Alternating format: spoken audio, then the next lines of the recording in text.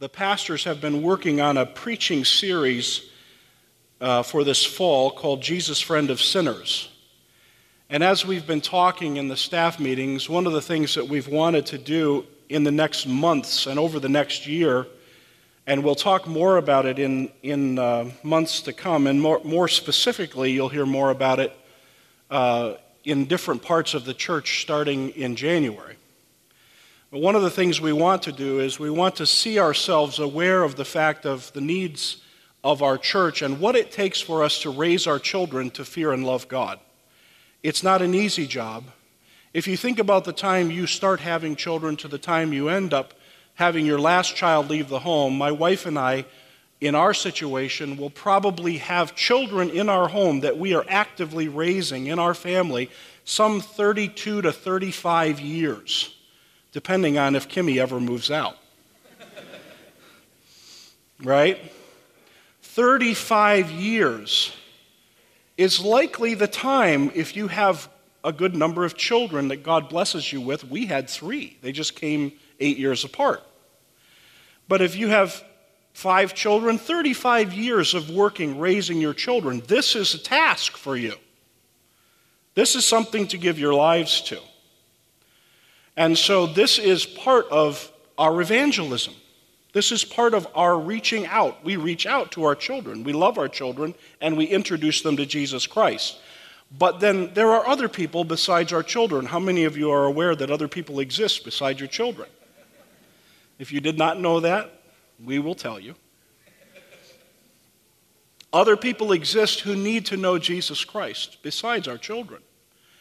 And so as we've talked about what we would do to help all of us to orient our minds and our hearts to gathering people to Jesus, we decided to have a sermon series called Jesus, Friend of Sinners. And so that's what this sermon, that's actually what Pastor Bailey's sermon last week is about, although we didn't have the really cool thing on the television screen in the lobby last week.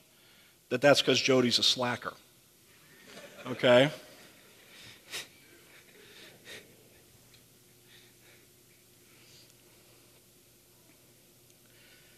If you have a Bible, turn to Luke chapter 7.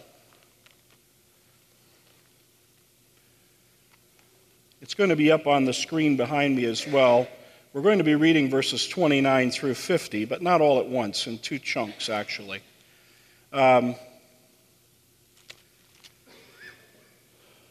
Last week, Pastor Bailey preached from Luke 15, verses 1 to 7, and this was about the Pharisees being angry because the tax collectors and sinners were coming to hear Jesus. And so Jesus tells the parable of the shepherd going out to find the one lost sheep, if you remember the sermon. And it was very encouraging. And if you didn't get to hear it, I would encourage you to go online and listen to it. And you're able to listen to the sermon online. And it's very clear. And it was very encouraging to me to hear that sermon last week, remembering my inability. That the shepherd comes and gathers the sheep and puts him on his shoulders. The sheep doesn't climb on his shoulders. The sheep doesn't run to the shepherd. The shepherd lays hold of the sheep. And this morning we're looking at a passage earlier in the book of Luke, and it concerns Jesus' interaction with a certain Pharisee and a certain immoral woman. But leading into that, you have Jesus speaking with the disciples of John the Baptist, answering their questions that they had brought from John. And then he's referencing John's ministry, and he says John is the greatest man born of woman. And then he said, but the least in the kingdom of heaven is greater than John. And so he's setting them up to show them that John was great, but you Pharisees rejected him. And this is where we take up in the reading in verse 29. When all the people and the tax collectors heard this, they acknowledged God's justice, having been baptized with the baptism of John. But the Pharisees and the lawyers rejected God's purpose for themselves, not having been baptized by John. To what then shall I compare the men of this generation, and what are they like, says Jesus? They are like children who sit in the marketplace and call to one another, and they say, we played the flute for you, and you did not dance. We sang a dirge, and you did not weep. For John the Baptist has come eating no bread and drinking no wine, and you say, he has a demon. The Son of Man has come, eating and drinking, and you say, 'Behold, a gluttonous man and a drunkard, a friend of tax collectors and sinners.' Yet wisdom is vindicated by all her children." Now, I want to interrupt here for a moment as we look at this passage, before we go on to the actual account of Jesus and Simon. Seeing what immediately precedes it, we need to understand this context of what he's saying to these people about the reality of the kingdom and the men of that time. And so it all hinges on our understanding of what Jesus meant when he introduces two types of children in the passage that I just read. The first type of children that he introduces are the children who sit in the marketplace. And he's basically saying, you Pharisees, you lawyers, you're like the children who sit in the marketplace. He's saying you're like children who are playing a game. We've all seen children play games, right? But the basic game that these children are playing, the Pharisees and the lawyers, they're playing a game of misdirection and obfuscation. They're trying to, everything that's presented to them, they're trying to say, no, look over here. And so in the game, the truth comes to them and calls them to repent. And the truth is brought by John the Baptist. John the Baptist comes and he says, repent. And in their game, they say, wait a minute. He must have a demon. He must have a demon.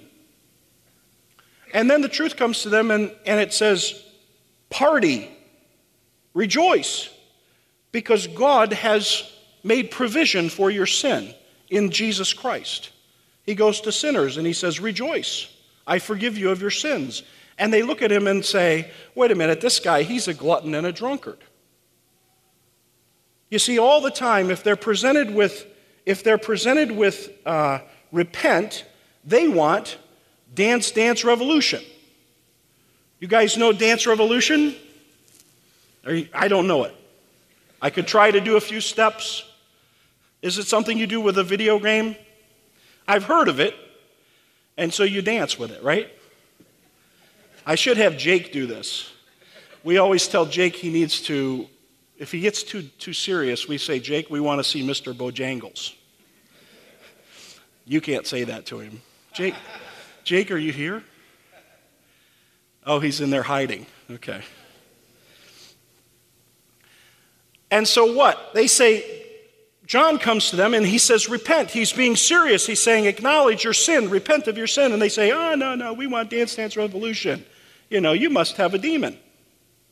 And Jesus comes to him and says, you can party, you can dance because I've brought forgiveness of sins. And they say, oh, we're playing funeral now. Now's the time we play funeral. Always looking the other way, always trying to misdirect because they don't want to deal with and look at the truth. These are the Pharisees, willing to acknowledge the sins of others, but never willing to deal with their own sins. And so they can't deal with Jesus or John or anything that's true. There's a parable in Matthew 21 where Jesus tells a parable of a man who has two sons. And he goes to one son and he says, go out in the field to work. And the son says, no. Then his father leaves and the son feels bad. I shouldn't have told my father no. And so he goes out to the field and works. And then he goes to his second son, the man, and he says, go out in my field and work. And the son says, yes, father. Yes, sir, I'll do it. The father leaves and the son says, I'll play Dance Revolution. I'll do whatever else, but I'm not going to go to the field and work. And so Jesus says, which one of the two did the will of the Father? And the people listening said, the first. And Jesus said to them, truly I say to you that the tax collectors and prostitutes will get into the kingdom of heaven before you, that is, you Pharisees. For John came to you in the way of righteousness, but you did not believe him.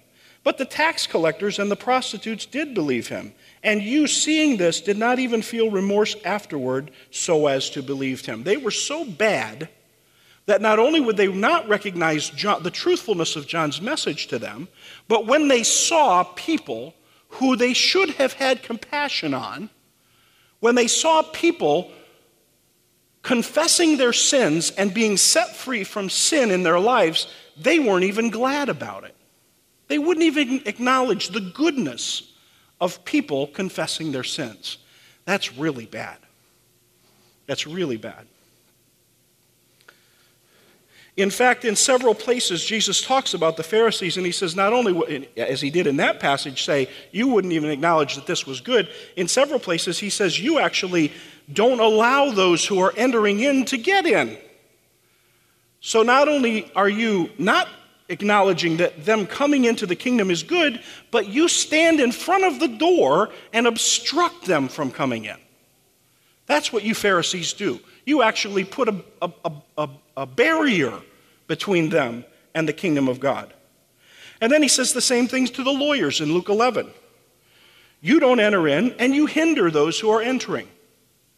So again, you have people who want to know God, who want to be reconciled to God, and then there are these children, the first kind of children in our text, who are saying, no. We're going to misdirect, we're going to obfuscate, we're not going to acknowledge the reality of sin. Because really, if we acknowledge the reality of John's message of repentance, and we acknowledge the reality of Jesus' message of reconciliation to God, then we have to acknowledge ourselves as sinners. And they weren't ready to do that. There's no way they wanted to do that. So they're going to stand in the way and not let anybody in.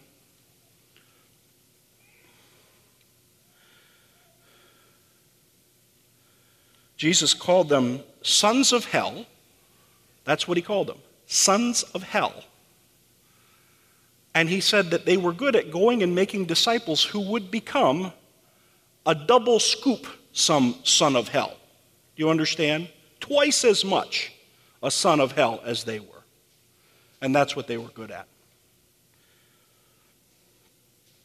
But the text goes on, and it goes to the end of the text, and it says the other kind of children that are referenced, and they are the children of wisdom. And it says that wisdom is vindicated by her children. She is upheld. She is proved by her children. Do you guys remember when math used to have numbers and things in it? Okay? When I was young and we learned math, we did an equation. And you did an equation, and it was this kind of plus, minus, times, divided, right? And then you went over here and you had to show a proof. And the proof was supposed to show in a separate equation that you were right in the first equation. The mathematician's nodding his head. I'm vindicated. But that's what our text says about wisdom. It says that her children prove her to be true. And what Jesus is saying is that the sinners, the people, and the tax collectors prove wisdom to be true. And they are her children. And so if you look at Proverbs chapter 8, if you want to see information about wisdom in the Bible, you turn to the book of Proverbs. And if you look at Proverbs chapter 8, it says, verse 1, does not wisdom call and understanding lift up her voice? On top of the heights, beside the way, where the paths meet, she takes her stand. Beside the gates, at the opening to the city, at the entrance to the doors, she cries out, to you, O men, I call, and my voice is to the sons of men. O naive ones, understand prudence, and O fools, understand wisdom. Listen, for I will speak noble things, and the opening of my lips will reveal right things, for my mouth will utter truth, and wickedness is an abomination to my lips. All the utterances of my mouth are in righteousness. There is no crooked or there is nothing crooked or perverted in them. They are all straightforward to him who understands, and right to those who find knowledge. Verse 13, the fear of the Lord is to hate evil, pride and arrogance and the evil way, and the perverted mouth I hate. No obfuscation. Wisdom doesn't have children who obfuscate, who misdirect, who won't acknowledge the truth. Verse 32, now therefore, O sons, listen to me, for blessed are they who keep my ways. Heed instruction and be wise, and do not neglect it. Blessed is the man who listens to me, watching daily at my gates, waiting at my doorposts. For he who finds me finds life and obtains favor from the Lord. But he who sins against me injures himself. All those who hate me love death." And so you have the children of this world who are the Pharisees, and they are the ones who sin against wisdom. And it says they hate wisdom and that they love death. But those who are wisdom's children find life and obtain favor from the Lord. That's what the tax collectors and sinners, those people, did. They obtained favor and they loved the Lord. Wisdom is vindicated by all her children. And in this case this morning, it's important to realize the connection between those who are the children of wisdom and the sinners. And remember that Jesus loves sinners. Now let's go to the rest of the morning's main text. We've got the context. Let's go to Simon and the woman at his house. Now one of the Pharisees was requesting him to dine with him. And he entered the Pharisee's house and reclined at the table. And there was a woman in the city who was a sinner. And when she had learned that he was reclining at the table in the Pharisee's house, she brought an alabaster vial of perfume, and standing behind him at his feet, weeping, she began to wet his feet with her tears, and kept wiping them with the hair of her head, and kissing his feet, and anointing them with perfume. And when the Pharisee who had invited him saw this, he said to himself, "If this man were a prophet, he would know who and what sort of person this woman is who is touching him, that she is a sinner." And Jesus answered him, "Simon, I have something to say to you." And he replied, "Say it, teacher." A moneylender had 2 debtors. One owed 500 denarii and the other 50. And when they were unable to repay, he graciously forgave them both. So which of them will love him more? Simon answered and said, "I suppose the one whom he forgave more." And he said to him, "You have judged correctly." Turning toward the woman, he said to Simon, "Do you see this woman? I entered your house, and you gave me no water for my feet, but she has wet my feet with her tears and wiped them with her hair. You gave me no kiss, but she, since the time I came in, has not ceased to kiss my feet. You did not anoint my head with oil, but she anointed my feet with perfume. For this reason I say to you, her sins, which are many, have been forgiven, for she loved much. But he who has forgiven little loves little." Now remember that verse, because we're going to come back to that particularly. Those who were reclining at the table with him began to say to themselves, "Who is this man who even forgives sins?" And he said to the woman, "Your faith has saved you. Go in peace." Simon was a Pharisee. I talked about the Pharisees before I just read this passage. You got to understand, Simon was one of those guys. And for some reason, he wanted Jesus to come to dinner. Now, the text doesn't say why he wanted Jesus to come to dinner. He maybe wanted to catch Jesus in something like trap him. You understand? He might have wanted to trap him some way. Maybe he wanted to have Jesus come to dinner so that he could identify with Jesus and his friends could say, "Look, he has Jesus and at his house, and it makes his house look better because he brings a popular or important person into his house." He wanted to show off that he could have Jesus at his house. I don't know. Maybe he had Jesus come to his house because he was like Nicodemus, and he wanted to have more information from Jesus. He literally was in a blind stupor. He knew there was something, but he didn't know what it was. And he wanted to hear more from Jesus. We don't know, but we know that he had a party, and it was a Pharisee party. Now, what do you think a Pharisee party was like? Well, maybe there were a lot of Pharisees there, I don't know. Or maybe there were some Pharisees and some Pharisee groupies. I don't know. But a Pharisee party would be a party with people in it who would be a lot like those people that were just referenced by Jesus as being the people who play the flutes when they should be mourning and who play the dirge when they should be rejoicing. The misdirecting people. That's who likely was at the party. And so they set up and had this party, and this woman finds out that Jesus was there. Well, she was an immoral woman. That's what the text says. We don't know what it means. She might have been a prostitute. She might have been an adulteress. We don't know. But she was immoral, right? She was a sinner.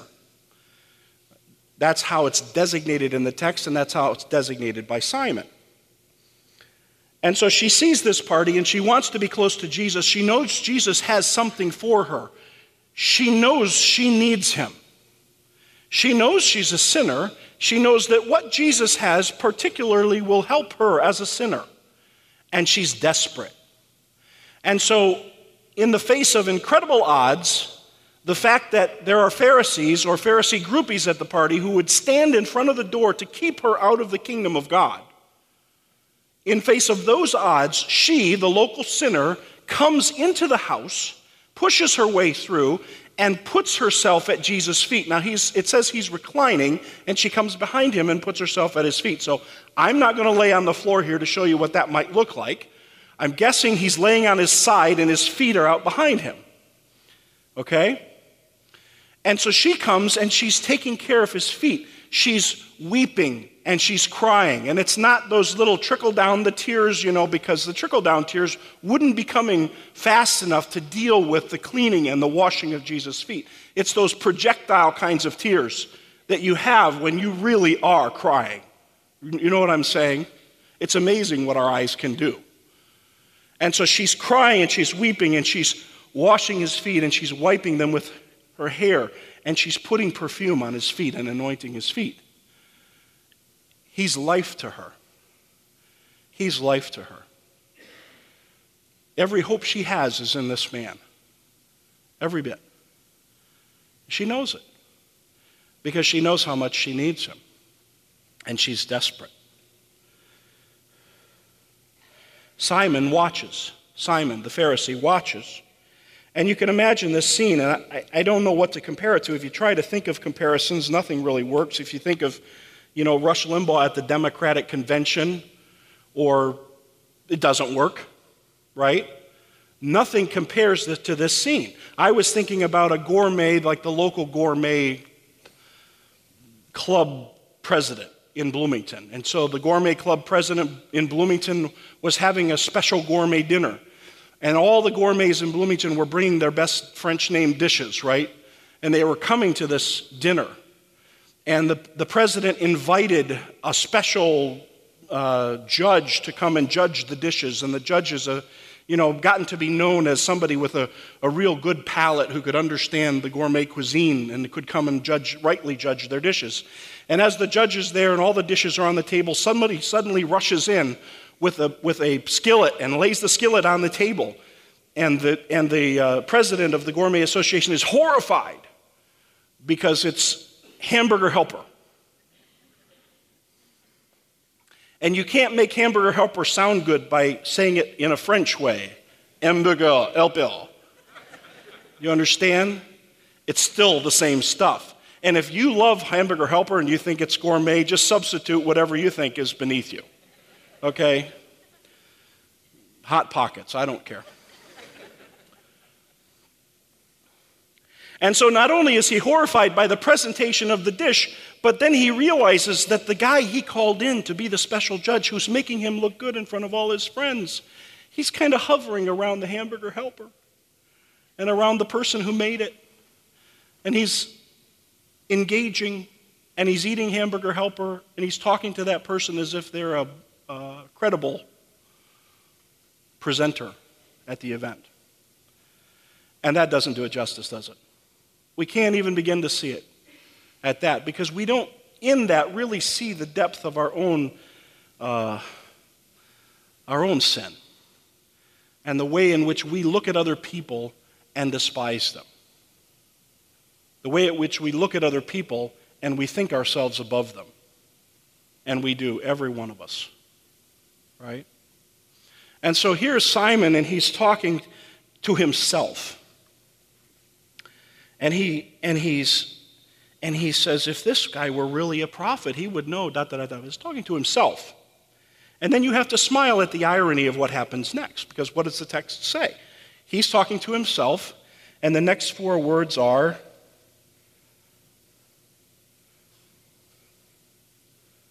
and Jesus answered him.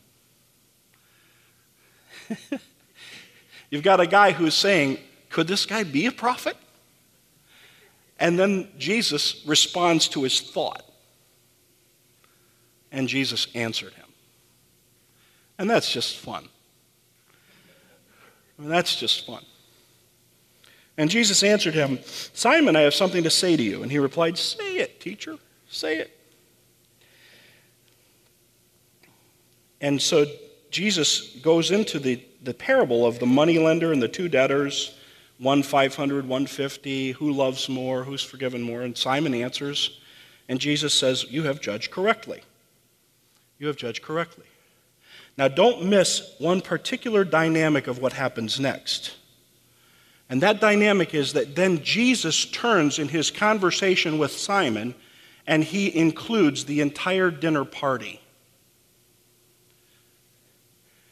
And it says he turned to the woman and said to Simon, so the woman may still be washing his feet, we don't know. He turned to the woman and he said to Simon in front of everybody, do you see this woman?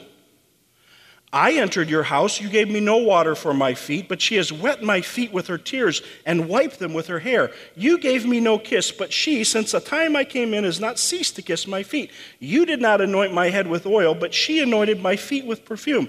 For this reason I say to you, her sins, which are many, have been forgiven, for she loved much. But he who is forgiven little loves little. And he said to her, your sins have been forgiven. Your sins have been forgiven. And in verse 50, your faith has saved you, go in peace. Jesus is a friend of sinners.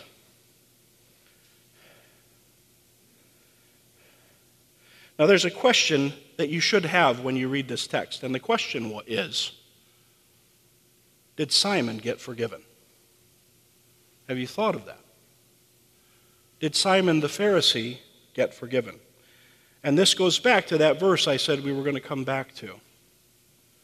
Well, I don't think Simon did get forgiven. I'll give you three reasons. One reason is Jesus did not pronounce Simon's sins as forgiven. He didn't do it. Secondly, there's no indication that Simon asked for or desired forgiveness or even acknowledged that he had sin in himself. And thirdly, I think it's implicit in the text that when Jesus says that who is forgiven little loves little, and then he goes on to talk about the fact that the woman was forgiven. He says specifically, her sins, which are many, have been forgiven, for she loved much. But he who is forgiven little loves little. Up to that point, he's been comparing the woman to Simon, you didn't do this, she did this. You didn't do this, she did this. You didn't do this, she did this. We get to this point, she gets this, but the one who doesn't. And I think at that point it just becomes theoretical. What he's saying at that point is, he's not saying that there is such a man who needs a little forgiveness. He's saying that there are men who think they need a little forgiveness and that they have nothing. And so Simon, in the end of this, Simon gets nothing. He gets a good dressing down in front of his friends, but what does the woman get? She went into a building. She was a sinner. She had nothing. She had nowhere to go. She had everything against her. She had the whole community against her. She went into a building where she was with God incarnate, Jesus Christ, God in the flesh, dwelling among us. She put her hair on his feet. She put her tears on his feet. She poured perfume on his feet. And then the God of the universe, the one through whom all creation came into existence, spoke this benediction to her. You are forgiven. And on top of that, she got to hear it with the incarnate mouth. She got to hear the reverberations of the sound as they came through the air to her ears, in front of all of those people who were judging her. And she was forgiven. And Simon didn't have the slightest idea what he just missed, did he? He didn't have the slightest idea what he just missed.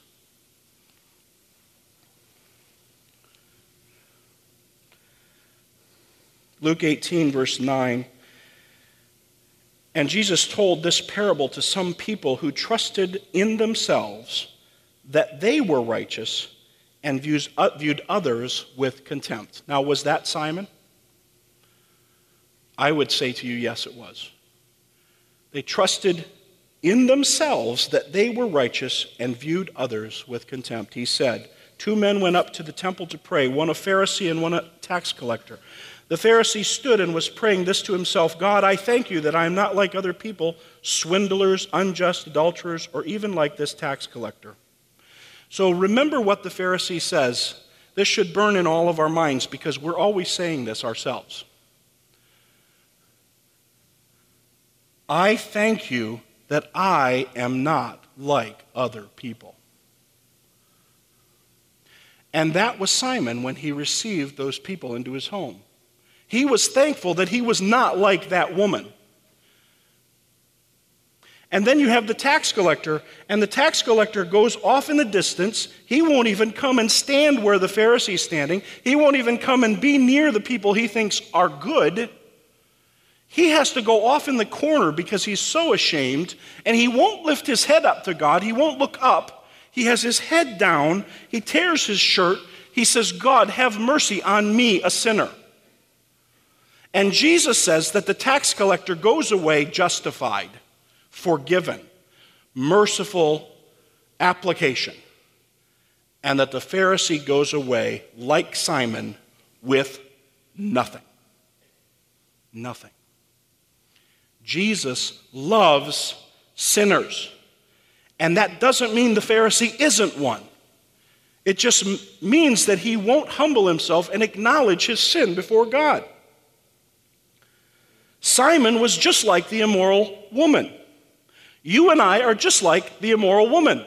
Simon was just like the tax collector. You and I are just like the tax collector. We have all sinned. We've all fallen short of the glory of God. What Simon should have done is he should have washed Jesus' feet when he came into the door, begged him for mercy for his own sins to be forgiven, and then washed the feet of the woman and welcomed her into his home and allowed her access to the very Savior that could deliver her from her sins. And what the Pharisee in the temple should have done is gone over to the tax collector, put his arm around him and said, brother, me too. God have mercy on us. Because it's there that God meets you and I, you and me. God have mercy on us. We are sinners. We are sinners. We need God. We are the sinners. Our children need God. I was speaking to the children in the first service, and I was saying to them, you children, you are like the Pharisee. I remember when I was a child, I was like the Pharisee, and if I can do it, you can do it. Don't think for a minute that age keeps you from being the Pharisee. We are all of us at all times saying to ourselves in some way, I'm just glad I'm not like other people. And God help us for that wickedness. And God help us to posture ourselves in a different way so that we will present ourselves to our children and to one another as those who need his salvation and who are in need of his forgiveness. And that we will open the door and not obstruct the way to others who are wanting to come and receive his salvation and his forgiveness. Jesus loves sinners. He loves us. You and me. We are the sinners. We're the ones. We're the ones.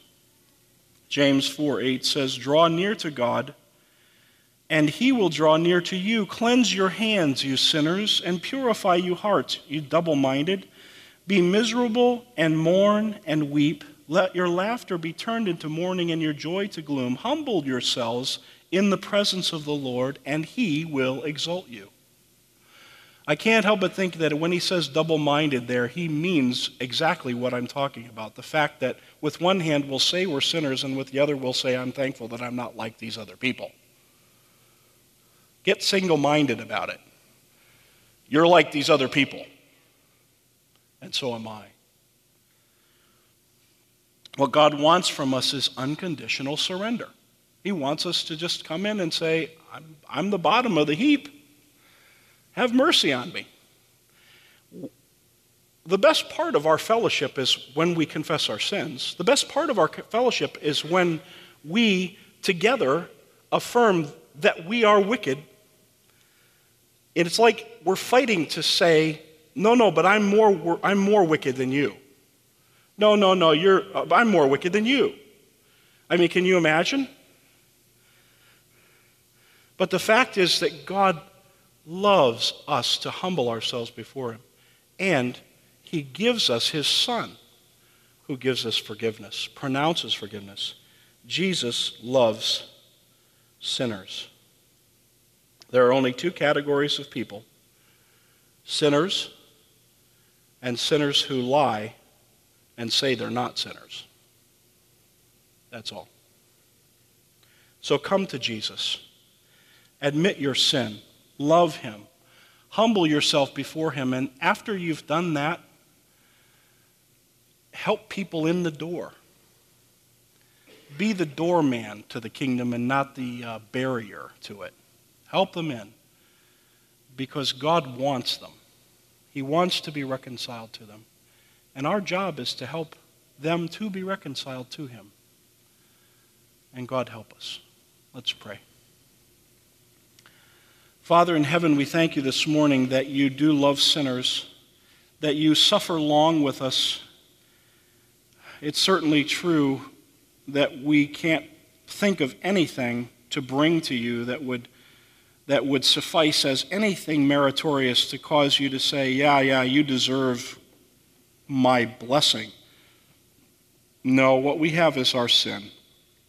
Every one of us, none of us better than the other. Oh, Father, help us. Help us, Lord, to humble ourselves before you and receive your benediction. Help us to hear the words of Jesus pronounced over us: your sins are forgiven. You are going away justified. Help us, O Father. Have mercy on us and give us love for one another, even as you have loved us. We pray in Jesus' name. Amen.